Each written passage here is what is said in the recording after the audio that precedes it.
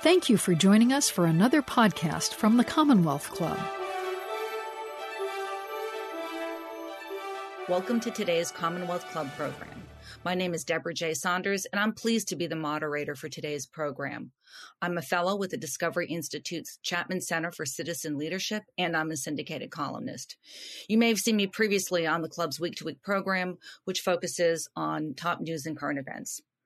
Thus, I'm pleased to be here today to discuss John McWhorter's new book, Woke Racism: How a New Religion Has Betrayed Black America. It came out last week, and it is already making waves and inspiring debates for its insightful critiques of critical race theory and anti-racism.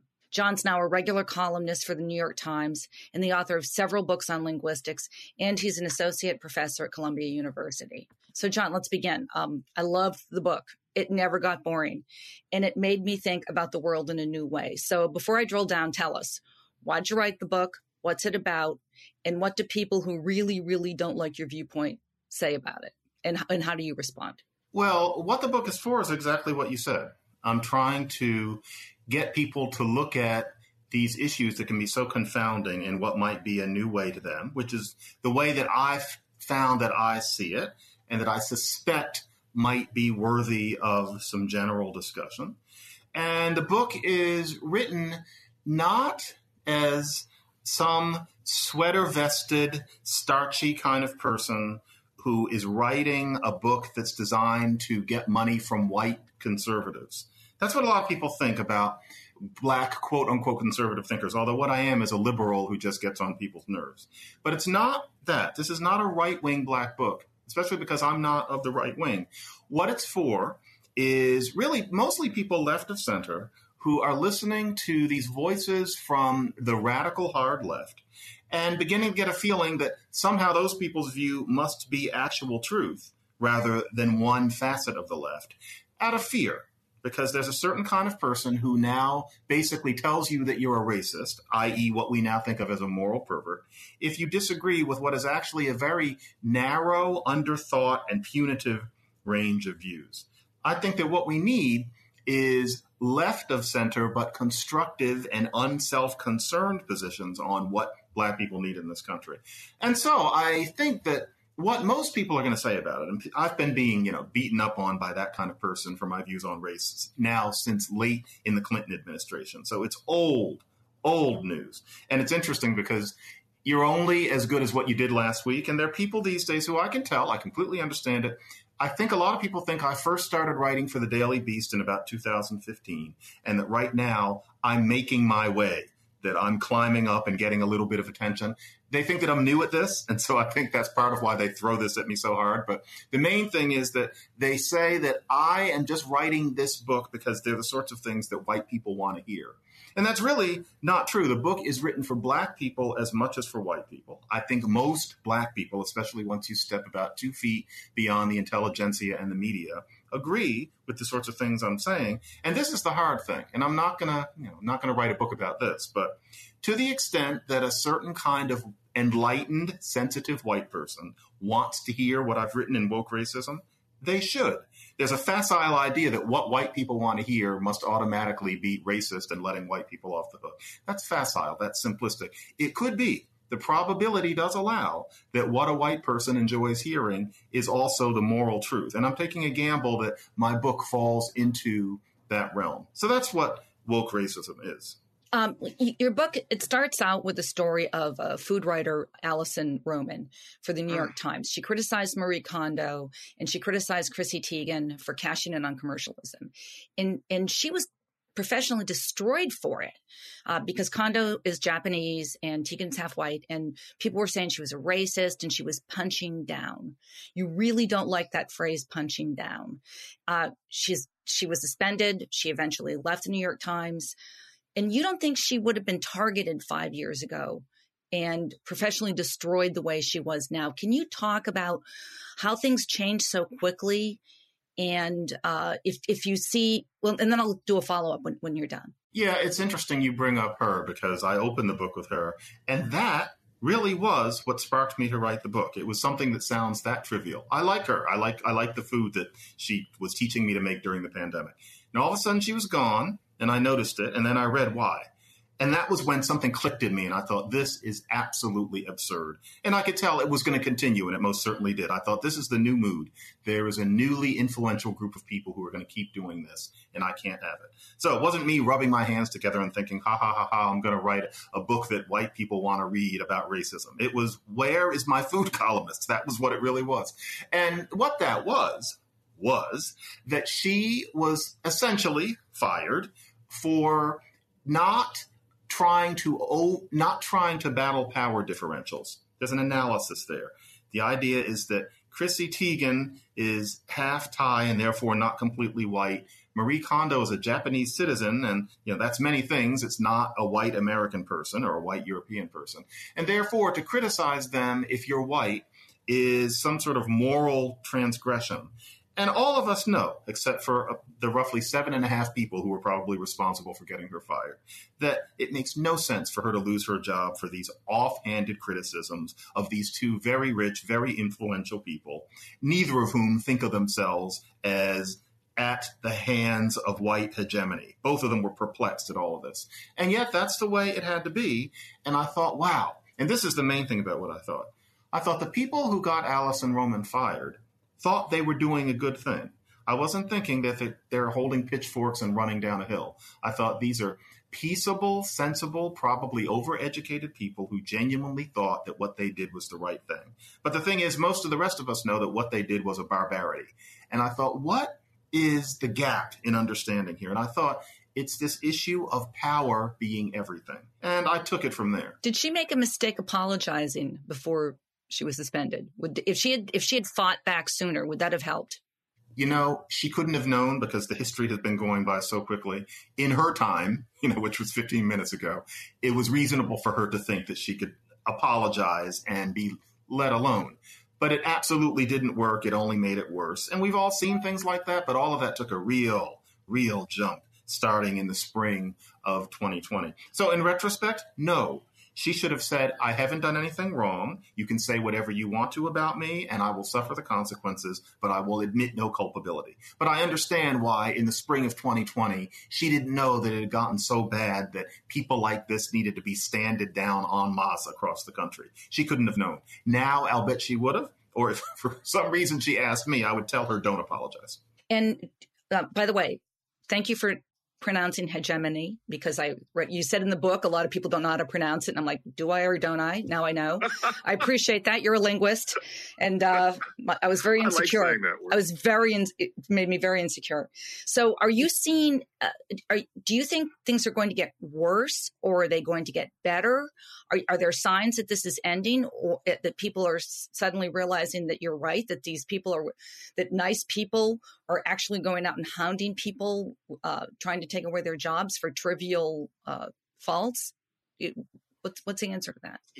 Yeah, I think it's changing. And 6 months ago, I wasn't sure. But at this point, I'm seeing various signs that there's going to be a pushback against this, partly as we come out of the pandemic, partly as we see so much of it happening that we realize that it's quote unquote a thing. Noticing how, for better or for worse, the word woke is now a slur. That happened because this kind of person has annoyed and bemused so very many, I hate to say, normal thinking people. This is one of my books that I can tell. I shouldn't say this, so I would like people to read it. I can tell that this book is going to be topical. This is going to be one which in 10 years is going to be seen as part of a certain moment, and it was part of a pushback against something. And I hope helped to serve a purpose. I do see it changing, and I wanted to do everything that I could to make sure that as many people as possible understood that to resist this particular extreme is not racist, no matter what the elect, as I call them, say, and no matter whether that elect person is black. It's not racist. Other things are. So I hope this book will be a part of that. Well, and by the way, you quote Jody Bottom, and you take the phrase "the elect" from Jody Bottom, but he was talking about religious people, and you're talking about people whose politics have become a religion. I have to tell you, you've totally radicalized me, because I spent 24 years as a conservative columnist for the San Francisco Chronicle, and I was really tender about how I dealt with people. But you're saying, and one of the things I really got out of your book is you're telling people, don't apologize for your viewpoints. Ditch the anguish. Don't back down. When people start challenging you in a certain way, don't try to be nice about it. Give it back to them. I was on Twitter like yesterday, and I was thinking about what we were going to talk about, and I just jumped on someone's throat. You've made me sort of feel that when people start trying to challenge you and make you feel like maybe they're going to say you're a racist, that you've just got to slam them back. Yeah. And, I'm not a belligerent person, but I think that when it comes to this type, we need to simply stand up in the same way that they're standing up and look them in the eye and say no. And I use the analogy of bopping a shark on the nose. And I don't want people to think that I mean you're supposed to be physical with anybody. But with this elect kind of person, and not just anybody who's arguing from the left, but this type who is poised to call you a moral pervert in the public square if you don't agree with their views. You just have to say, no, I am not a racist. I don't agree with what you're saying. And you can say whatever you want about me, wherever you will. I am not changing my mind.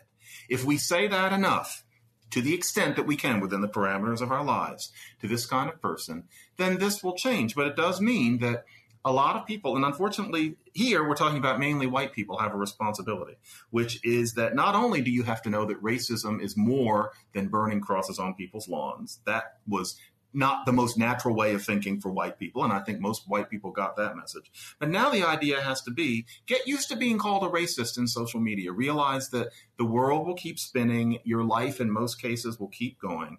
But in the meantime, you can't give these people what they want, because if you give it to them, they'll take it. And if you really want a world run by people who have taken what is supposed to be a kind of compassion into a social justice religion that's not about fairness, but about virtue signaling. If you don't want that world, these people have to be told to sit back down, not to leave the room, but just to sit back down. And what I really hope is that people have that backbone, and they must understand this. I am not telling white people to tell black people to sit down. My main mental image is it's a white person who you're telling to sit down, although there are certainly black people like this. Although, final brief point, it's not most black people. It's just the ones that you tend to meet if you run around at a university or if you work for a media organ. It's not the way most black people think. That's something I wish more people would keep in mind. Yeah, you make that really clear in the book. I mean, one of the things that you write about is you say that basically the elect, they think as if Black people are hothouse flowers who will wilt under certain kinds of criticism, and so that anything that you see that might be dysfunctional behavior among certain individuals is something that you have to couch in incredibly sensitive ways. And what you say is what basically you've seen people do is lower their standards in order to seem nicer and not racist. Can you talk about that for a minute, please? Yeah, I reject the idea that to be a black person is to walk around in a constant existential kind of pain because of things that happened hundreds of years ago, or things that happened 50 years ago, or even a terrible murder of a black man 2 years ago. There's this idea that every black individual walks around carrying the entire history of the race upon them. And that therefore you have to be very sensitive when you talk about race issues around us, and that you have to basically come as close as you can to giving in to any demand that any of us make. And it follows naturally from that you give black people a pass. You cannot expect serious competition to be engaged in by such a person who's so burdened. A little, but essentially what would be a consolation prize to other people is supposed to be the top prize for us. I reject that. And I don't reject that as somebody who is uniquely rock-ribbed. I don't reject that because I didn't grow up poor. I reject that because I think it's a natural way of thinking, which black people in the past generally had. There was no push from the intelligentsia and the media to adopt yes, I can't as a mantra. And just last week, Condoleezza Rice was on The View expressing exactly the views that I'm expressing. And she grew up in the segregated South. There's nothing unique about where she came from in that way. She titled her autobiography, Extraordinary Ordinary People Who Told Her This. And she grew up in Birmingham, of all places. And I don't mean in England. I mean in Alabama, where hideous things were happening to black people in the streets. She knew the 4 little girls who were killed in the church there. And yet she knew that, yes, we can't is not progress. that was an idea that settled in the late 60s in certain circles. And that notion was really magnified and sent out to mainstream America in the wake of George Floyd's murder in particular. I reject it, and I reject it thinking of myself as utterly ordinary in that. I want people to put on the patch, the mental patch of thinking when somebody says they're going to call me a racist on Twitter, look them in the eye and call them a racist back. That's weird. I want people to get rid of another patch. Patch meaning it's not your natural way of thinking. You're putting a little shunt in. I'm using that word patch because people use it in linguistics and I shouldn't. But I want people to get rid of that little weird blip in thinking that they've been taught that Black people are weak, that Black people can't be subject to real standards because of slavery and Jim Crow and redlining. I don't think our ancestors wanted us to think of it that way. How many white people do you think that way, like percentage wise, and how many Black people do you think that way? I don't have the numbers, but I would venture to say that 19 out of 20 African American, not Caribbean or African ancestry, but African American people who are in education, who are in the university setting, and who work for the media think that way. That's my numbers. The 1 in 20 who don't generally keep quiet. Among white people in that world, I would say that probably these days a third actually think that way. The other 2/3 are so afraid of that 1/3 that they pretend to think that way. And it's that kind of person who's on the fence who I'm trying to communicate with in particular. And then for Black people on the fence, I hate to say it's mostly outside of academia and the media. I can't reach them. But I know about Black people outside of it who really very often don't think this way. And I don't only mean social conservatism. I mean in terms of what a true self-image is, what true Black pride is. So yeah, there's a lot out there. But yeah, there are highly influential groups of people, and they're concentrated in the worlds that produce the most print and the most podcasts and the most editorials. And so you can get a distorted sense of what real people think and in what proportion. So one of the reasons your book, Woke Racism, How a New Religion Has Betrayed Black America, one of your points is that when you have so many people in the elect, and we'll get into what the elect is in a second, thinking that the important thing is how they feel about other people and think about other people, not looking for practical things, solutions about disparity, that's a disservice to everybody in this country. Can you talk to that for a second, please? A lot of the people that we're talking about are under the impression that showing that you understand that societal racism exists is really key. They think that showing that you understand that is a necessary prelude to changing the world. And the problem is, says who? In what sense? Where'd you get that? Nobody would have had any idea what that meant 60 years ago in the civil rights movement. So what's the proof now? And I imagine some very sophisticated political science or sociology professors have answers in, maybe some academic journals that nobody's ever read or some books that I haven't gotten to. But the point hasn't been made in any mainstream way that we can say that all of those people who are pretending this know. It's just that it feels right. Frankly, it's easy. So you stand up and show that you know something and everybody does high fives. But what have you done for somebody who's suffering? No one really asked that question, except someone like Robin DiAngelo in literally the worst book ever written. It's the worst book I've ever read. And if there's one thing that I have done a lot of, it's read books. Worst book ever written. She actually anticipates this question, that if you're asking, okay, but what are you actually going to go do? It's called solutionism. You're going too fast. You're letting yourself off the hook because what you're really supposed to think about is how you're complicit in a racist system. But someone like me standing on the outside asks, why? How is this better than what happened before? And the thing is, if somebody can give an answer, you can't give the answer with the attitude of, well, of course it's because no one has said what it was. We're having a whole national discussion where nobody explains that, despite the fact that it's a painfully obvious question. So my book in part is designed to ask it and to show that, frankly, there is no answer. So I want to get to questions from viewers, but I have just one area I want to go over with you first. You said the most effective way to help Black people, poor Black people in America, is to do three things: end the war on drugs, teach phonics, and offer more vocational training. You don't mention family. So no. So I was surprised, but obviously you think it's really obvious. So explain to me. I know many people who have written very compelling pieces about family values and the value of there being two parents in the home. I certainly know what the expansion of welfare in the late 60s did to Black communities. It's a little told story.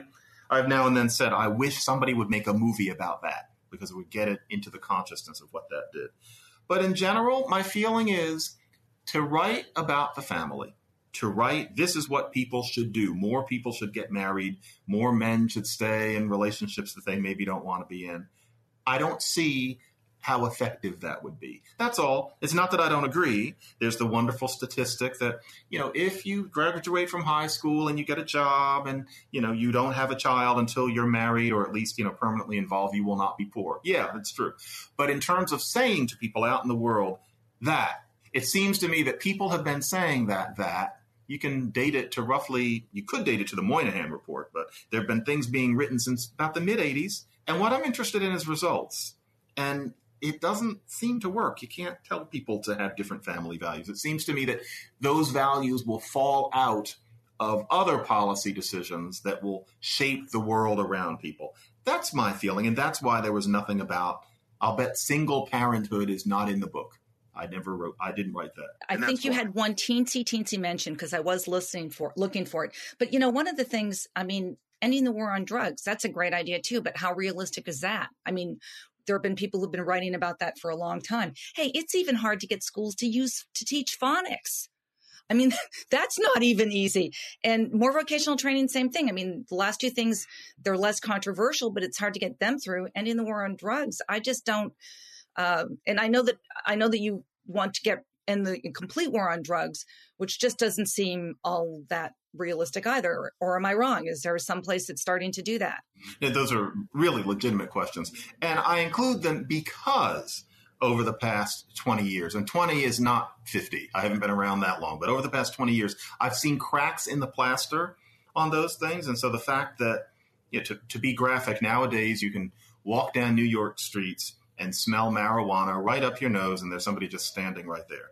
To be honest, I think that's fine. If you can drink bourbon, why should you not be able to? Marijuana, that's the beginning. And I know an awful lot of people who have agitated for it to go further, including, I don't have time these days because I'm a dad, but before I was a dad, even some branches of the NAACP were opening up to that idea, despite the fact that in most of those cases, you're dealing with conservative ministers where that's not where they live, but they were beginning to open up to it. So I thought it's not impossible. But Deborah, you're right. That's a tough one. With vocational education, we're seeing some interest in that sort of thing going back to the Obama administration. I think that could be made to float. Phonics is a whole other story. But yeah, I take your point. Mm-hmm. Okay. From viewers, first question. Critical race theory seems to exploit the power of words to tongue-tie everyone, including me. How do you counteract such deliberate attempts to redefine common words? You can't counteract people's reformation of words. It's inevitable in language change. It's almost never deliberate. But unfortunately, with critical race theory, our discussion is polluted by the fact that there are certain legal papers written decades ago that nobody but a legal scholar could love. And then there's that way of thinking having percolated into graduate schools in the humanities and social sciences and also education schools, such that philosophies based on those ideas are now being promulgated and foisted upon 8 and 9-year-olds. And so someone says, what is critical race theory doing in our classrooms? And the smart response is supposedly to say, who's teaching these obscure legal scholars in class? When that's obviously not what anybody means. I think that at this point, it's maybe handy that what's happening in the classes might be called CRT, and that we all know what that's an abbreviation for. But I've written a few columns trying to cut through that mess. I've done a podcast about it, but a podcast episode about it, my Lexicon Valley, which I'm not trying to push, but I've never written out a full column about only that. But I did do a Lexicon Valley about what CRT means. You can't help that. But what dismays me the most, actually on this day that we're doing this, I'm realizing this is a thing, is that a lot of people left of center really don't think that there's anything going on in classrooms. They think that we should be talking about January 6th, and we should. But that there's no problem with anything going on in our schools, whatever you call it, and that people like me are just making that up based on having read maybe one story about one school. I think there is an us who know that that's not true, and I'm thinking we need to craft that message better, because a lot of really smart, well-intentioned people think that we're just making things up because that's what a certain kind of person tells them, and they understandably listen to them. So there's a messaging issue, but language will always change. Terms will always be messy. We just have to analyze what the mess is, which is where my work is beginning to intersect. But my work is beginning to straddle linguistics and race more than it ever has, because I'm beginning to have to use both halves of my brain lately. Because, the way we talk about these things often is because of how annoying the change of meaning in words can be, because it can happen so quickly. So today I am in Virginia as we speak, and it is election day. Nothing going on down there. Yeah.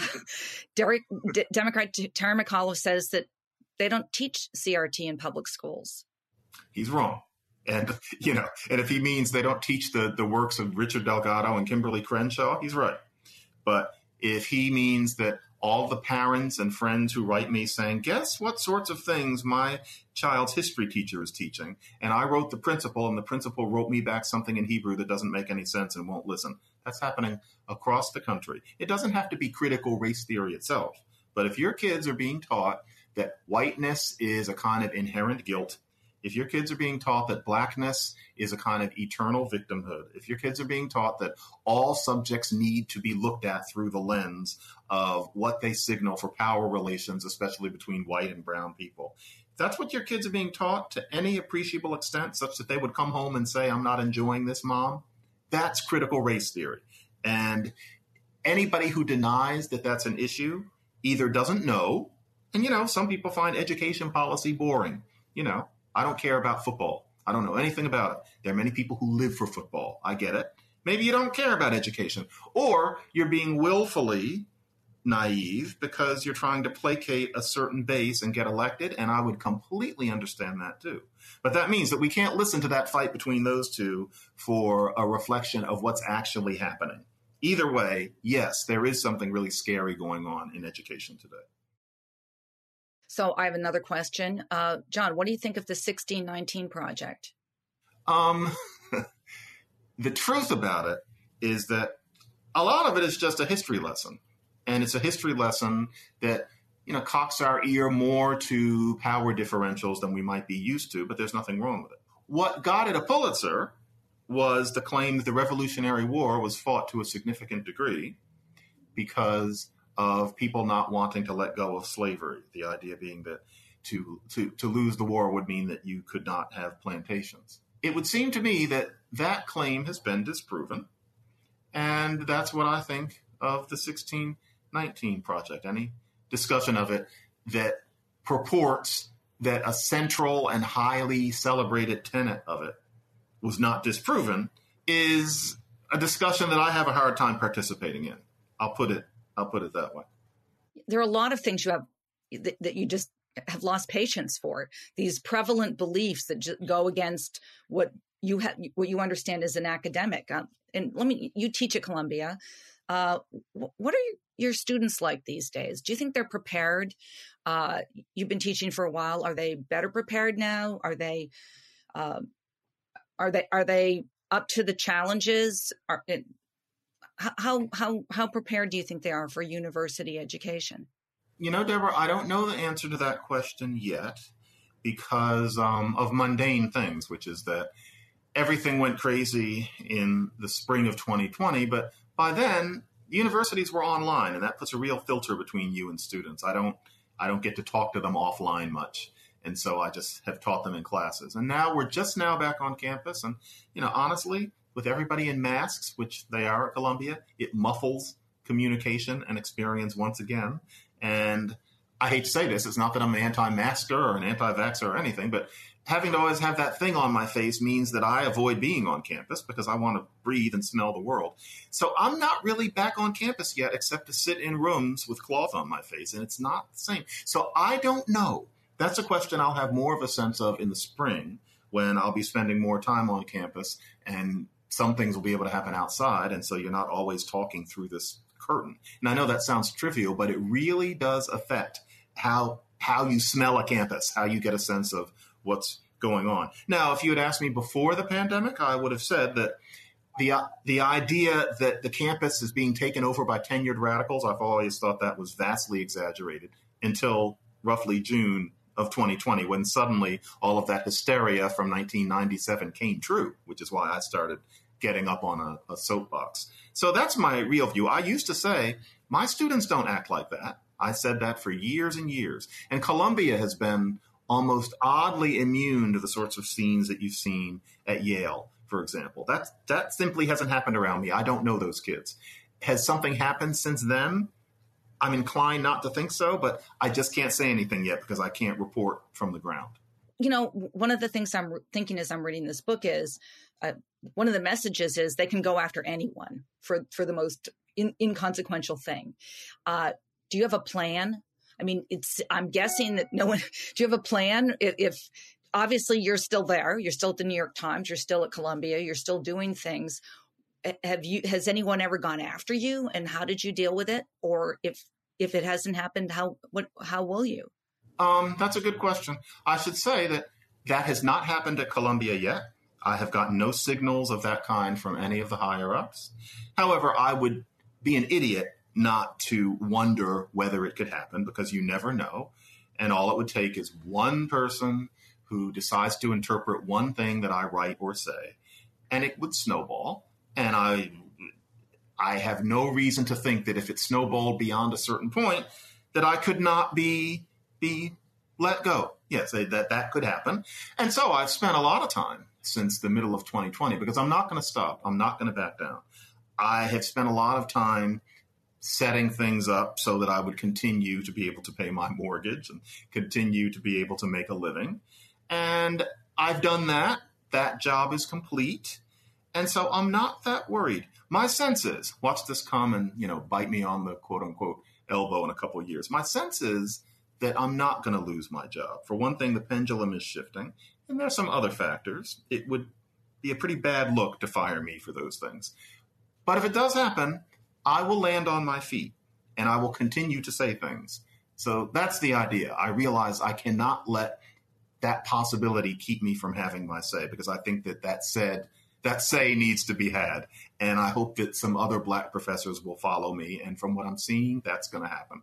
And so, yeah, that's how that is. Another thing, Deborah, is that I get the feeling that if they were thinking of doing that, I'm 56. One pragmatic discussion might be, well, how long is he going to hang in anyway? I'm not sure they know that I'm going to keep doing this into my 80s if I can. But they might think, well, just let him do it for another 7 or 8 years. So, yes, I've thought about it, but I have not seen any portent of it yet. Well, I'm glad to hear that. Jody Bottom is a friend of mine, and you mentioned him in your book. So please talk about the elect for a second and why you decided to use that term in your book as well. Yeah, thank you to Jody, because Jody, it's the title. The titles of my books are never the ones that I originally had, and all of my materials for the book Woke Racism on my laptop now, the label, the book is called The Elect, and there's a part of me that will always call it that. The Elect is my name for these people, where it isn't that they're seeking, why is my voice cracking like I'm Henry Aldrich? It isn't that they are seeking power. It isn't that they're mean. It isn't that they're children. It's important to realize the elect is not about college campuses. The elect can be in their 70s. These are people who feel that they have a good news with a capital G and a capital N that the world needs to listen to. And this is news that is so incontestably good that it's worth hurting people in order to make things so that the world works according to these tenets. They think of themselves as lucky. I don't think that they think of themselves as having been chosen in some Calvinist way. But the way they conduct themselves and their utter imperviousness to any kind of logic or reason is reminiscent of people who think of themselves as chosen. And these are people who do think of themselves as having a precious higher wisdom that they feel is so precious that they will impose it upon the world via whatever means necessary. To call the book the Wokesters or the Wokerati or the Crazy Kids or any of those things, one, it's inaccurate. Two, it's mean. The Elect maybe twits them a bit, but I think it summons what these people are perfectly. I didn't come up with it. See, I'm not bragging. It's Jody Bottom, but I thought I've got to use that because I was looking for what to call them, and that one was just perfect. And you make the point of saying the worst thing about this phenomenon is they're not mean people. These are people who think they're nice, good people and that they're doing the right thing when they go after somebody like that. One of the things that you mentioned earlier, and it's also in the book, the Elect scare you more than January 6th. Could you talk about that for a second, please? Yeah. You have to ask about institutions. What institutions are people like that penetrating?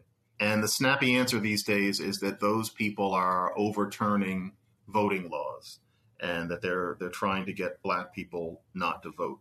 And I understand where that's coming from, but I can't help noticing that on the ground, once you get past the symbolism, it is revolting that somebody tries to suppress the Black vote in order to keep Democrats from having too high a tally. It's revolting on many levels, but it doesn't work as well as we're often told. That's the thing that I think the left doesn't want to admit.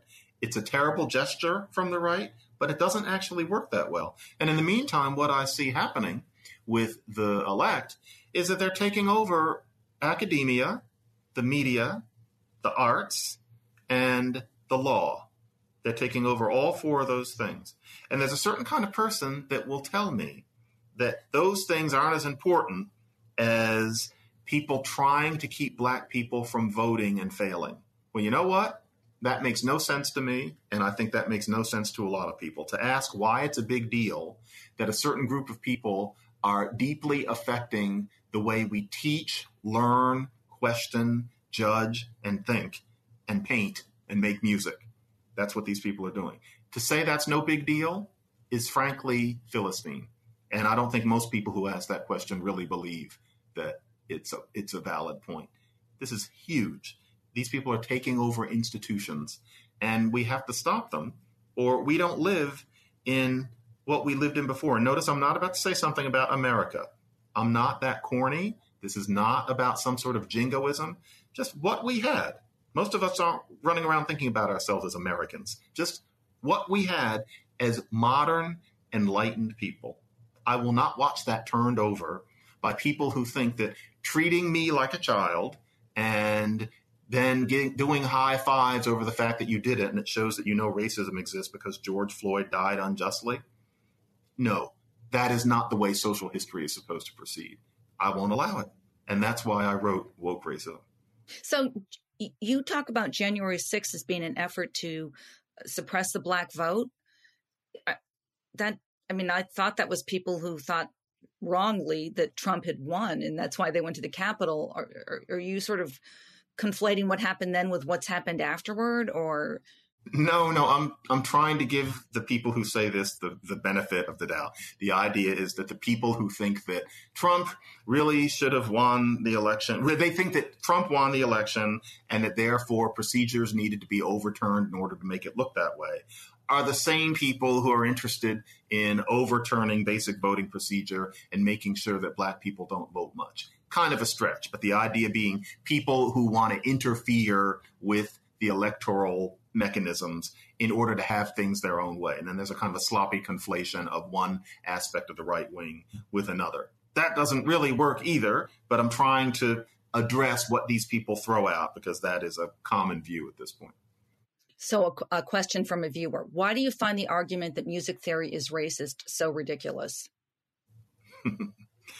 Because it was based on a very thin premise. A truly brilliant person looked at Mr. Schenker, Heinrich Schenker's work, and found that, this is really the basis of it.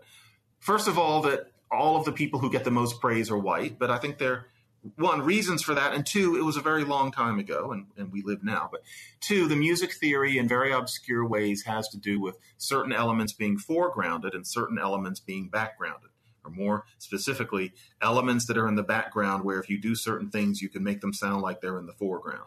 That whole issue of hierarchy, this music theorist claims, is parallel to views about hierarchy, and I'm going to say that word again, hegemony and racism. I swear to you, that's the thesis. I tried. I read this work. That's the thesis. And the problem is not that somebody wrote something that under ordinary conditions, I hate to say this, under ordinary conditions, nobody would pay any attention to that.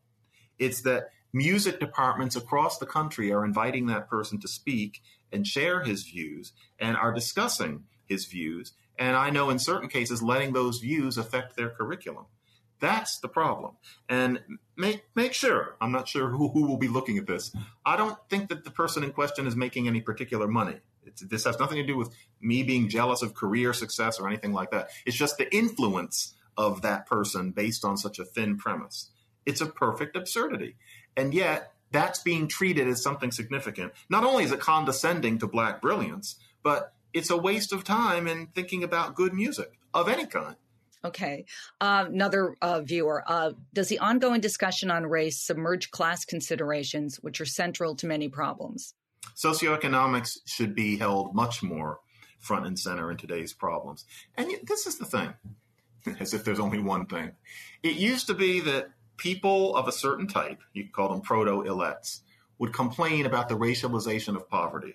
When you talk about poverty, why is it always a Black woman sitting on the steps with her kids? That was considered the greatest injustice in the 80s and the 90s. Well, now we don't talk about poverty that way anymore. And the whole discussion of there being a Black underclass that doesn't bring in that there's a white underclass who are just as stuck, the whole meth addiction, et cetera, J.D. Vance, all of that is very real and it's very talked about. It's about class these days. But now that's wrong. You can't talk about class because you're ignoring that a meth-addicted person with only half of their teeth who can't take care of their kids and will never make a real living again and is living in a shack somewhere in a distant place and has no prospects for the future has white privilege. That's today's discussion, and that's become especially important for many people since about June 2020. That's not a human discussion. That is an exercise. That's kabuki. And it's obvious that a more rational America at this point would be moving towards thinking there are Black people who need help, there are white people who need the same help. Being Black now and middle class is normal and even default. You have to admit, you have to polish the crown where you have earned one. But no, we're not allowed because we're supposed to think of Blackness and racism as the eternal root that rends our nation. I sincerely believe that view today is more performance than pragmatic reality. And, if it makes me a white supremacist to call that out, I guess I am one. But I think then we need to redefine what we mean by white supremacy. Because frankly, the poor white person who I just described is not supreme. There's nothing supreme about that. And to master the mental exercise of supposing that somebody like that is privileged just because they're not brown is an absurdity. It's a waste of time. We're only alive for about 80 years and we have things to do. It's time to stop those mind games and get down to real social justice, which, and for many people, this is a horrible thing to think. Social justice should apply to some white people too. It's always been like that in this country. I have a question about perceptions. So Pew Research does these polls where they ask people about racism globally. And they talked to people from countries, and people in Singapore, Spain, Japan, Italy, France, the UK, they all thought the United States was more racist than their own countries. Pew's also found that more Black college students experience racism, say they do, than high school students. And younger people are more likely to see discrimination than older people. Can you talk about that? Do you mean that older people are more likely to see it than younger? No, they're less likely to say they see it than younger people. Oh, you're older. Okay, yeah. I think that it's obvious that there's an extent to which education, part of a modern education, is that you're educated into understanding the nature of oppression, which is important, but that it can also teach a Black person that they are suffering more than, for example, their ancestors, and by ancestors I mean, say, grandparents, ancestors they know, would say that they were. And so I'm particularly interested in that a college student is more likely to say they experience racism than a 14 or a 15-year-old. And you think to yourself, are you really experiencing more because you're 20, many people would say that you would experience it more when you were 14, when people were less trained to be polite. And so it shows you that there's a slip between, and this is hard, there's a slip between what people will attest and what the reality is. And it's not that somebody's doing that for malevolent reasons, but nevertheless, there's a certain coaching that I think a lot of Black people undergo, not consciously. But we have to watch out for that. And for a white person to call that out takes a certain amount of bravery. And I know that most white people wouldn't be up for it, and I understand why. But that reality is there. And as for other people in other countries, all I can say is that if what they mean is that they saw the footage of George Floyd being killed, I'm sorry, but that's not a metric of whether this country is more racist than their country. We'd have to look at more than that. And I'm sorry, but honestly, that is what many foreigners are led to think. They're shown videos of certain truly disgusting incidents with the police, and they assume that that is something that happens all over the country all the time, only to Black people, when actually those things happen more to white people. That's a whole other thing. Or it used to be that the same kind of European or Japanese person would be shown film of Black ghettos. And they would think, well, the only reason for that must be that Black people are not liked. And therefore, America is a more racist country than, and, you know, in many cases, the country in question has a kind of racism that's endemic and more naked than anything that ever happens here. So we have to be careful about that. These days, the measure of America's racism is thought to be what happened to one man in the spring of 2020, captured on tragically clear video. Okay, I'm glad the world is seeing that, but you can't base junior sociology on that one thing. Japan is less racist than the United States. I beg to differ, frankly, but the George Floyd video is hideous. Yeah, I understand that. I mean, in America becomes more multiracial every year. There are more children born into not just white families or Black families, multiracial families, Asians, Latinos. How is that affecting how people are looking at these issues of wokeness? Well, you know, if you think about the general trajectory of things, we're at a point where I would say that the discussion of race in this country that's based on the schematic fiction that there are white people and Black people and some Latinos scattered in there, and what are we going to do about these Asians, and some people seem to be from India. That's the discussion. That's not going to make any sense after about another generation. You can just look at little people now. And if you ask whether I'm thinking about my own kids whose mother is white, the answer is yes. It's going to get to the point where there are so many people of age who are mutts, where the whole issue of them having to own that they're Black because they're 1/4 Black, or sometimes even half, or, you know, the mother is Thai and the father is from Bosnia. What is the child? And the child is just nothing. And I think that kind of person frustrates the people who like to talk about white versus Black, because they want to keep it down to these certain categories. They want to, for reasons that make sense to them, they want to foster this constant guilt. The truth is, when I discuss the sorts of issues that I discuss, I think to myself, I'm putting an awful lot of energy into a discussion that's going to just look like something some people a long time ago were arguing too much about in 50 years. But I can't help being part of my own time. And, you know, no, is racism going to go away? It's probably not. Will there be some other form of discrimination that comes into play? I suspect classism will become sharper in that future world. But we're becoming mutts more and more. It depends on the neighborhood. But there are plenty of mutts in even, for example, distant, poor white communities. There are a lot of interracial marriages in that world now, although we don't talk about it much. There are a lot of interracial marriages in the Black ghetto. There's so many people who are just whatevers.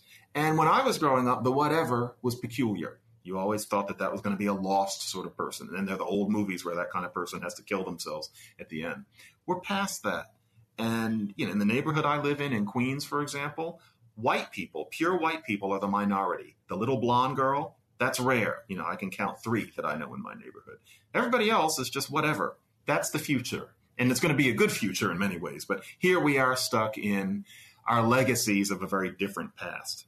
Interesting. I'm going to go to your linguistic background for a second here. I'll read 2 sentences and you can explain the difference. Banks are less likely to give loans to Black people.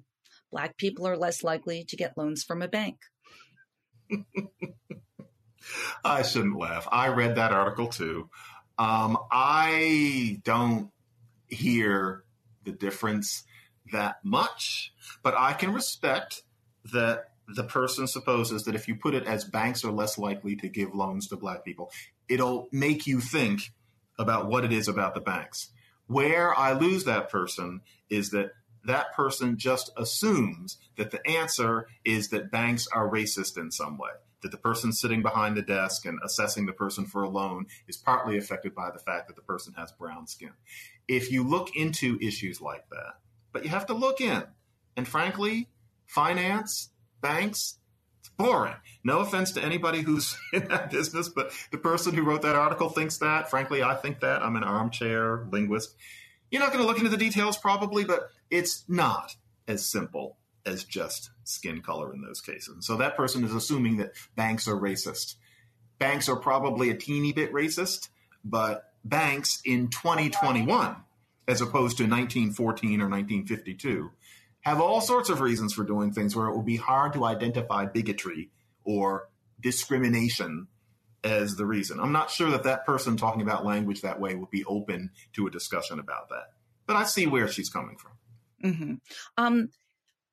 I looking through your bio, some things that I found of interest. You went to Simon's Rock.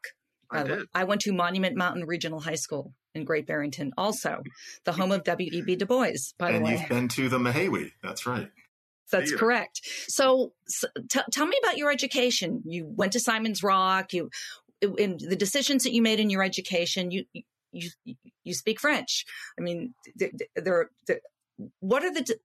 why did you take this path to get where you are academically? You have the specialty in linguistics. Tell me about what interested you in it and why you made the choices you did.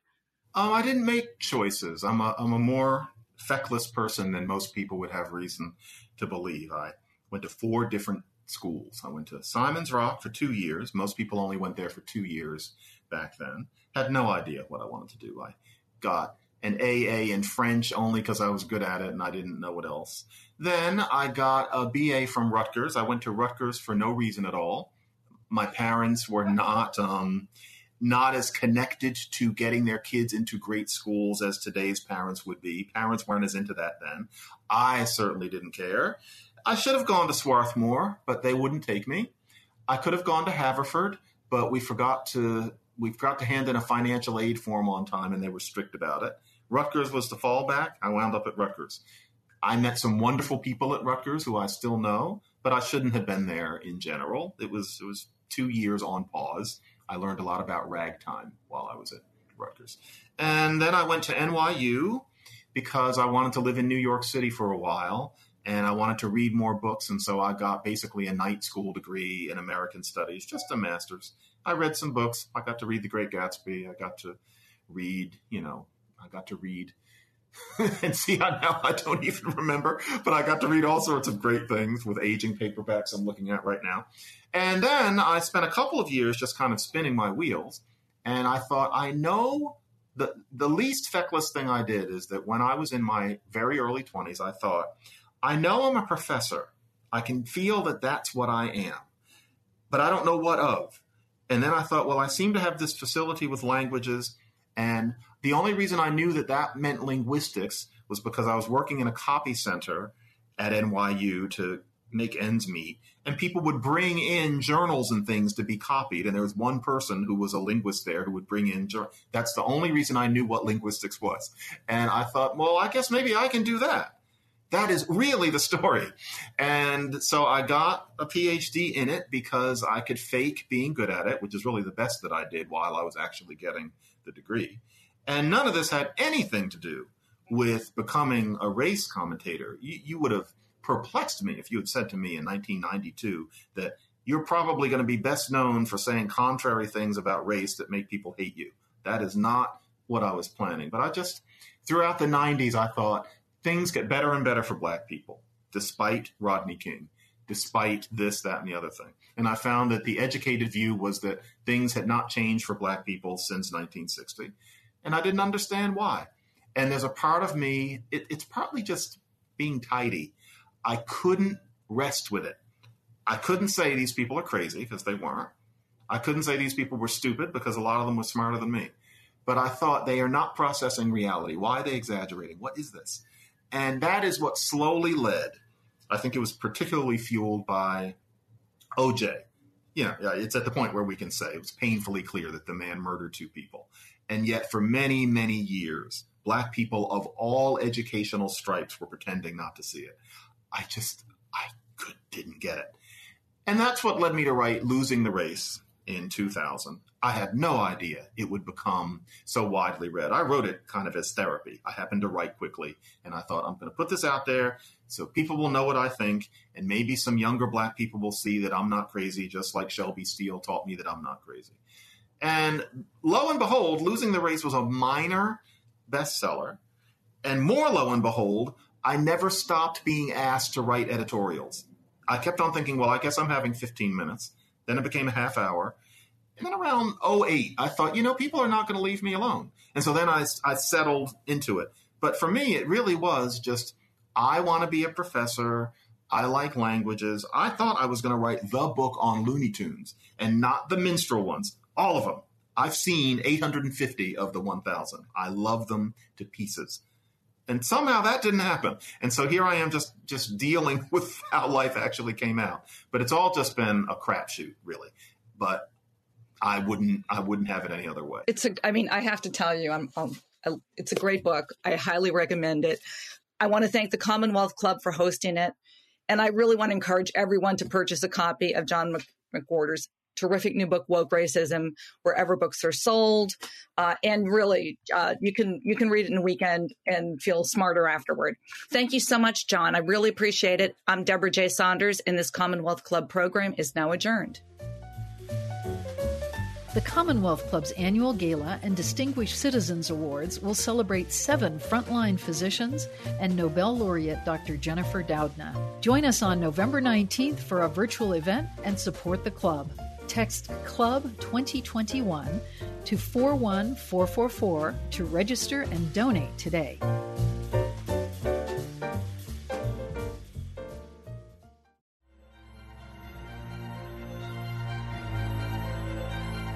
You've been listening to the Commonwealth Club of California.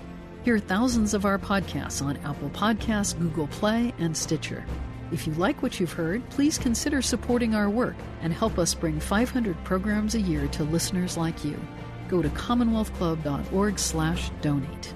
Think your way around the world with our travel programs to exciting domestic and international destinations. And when you're in the Bay Area, please join us live at our events. Thank you for listening and for your support.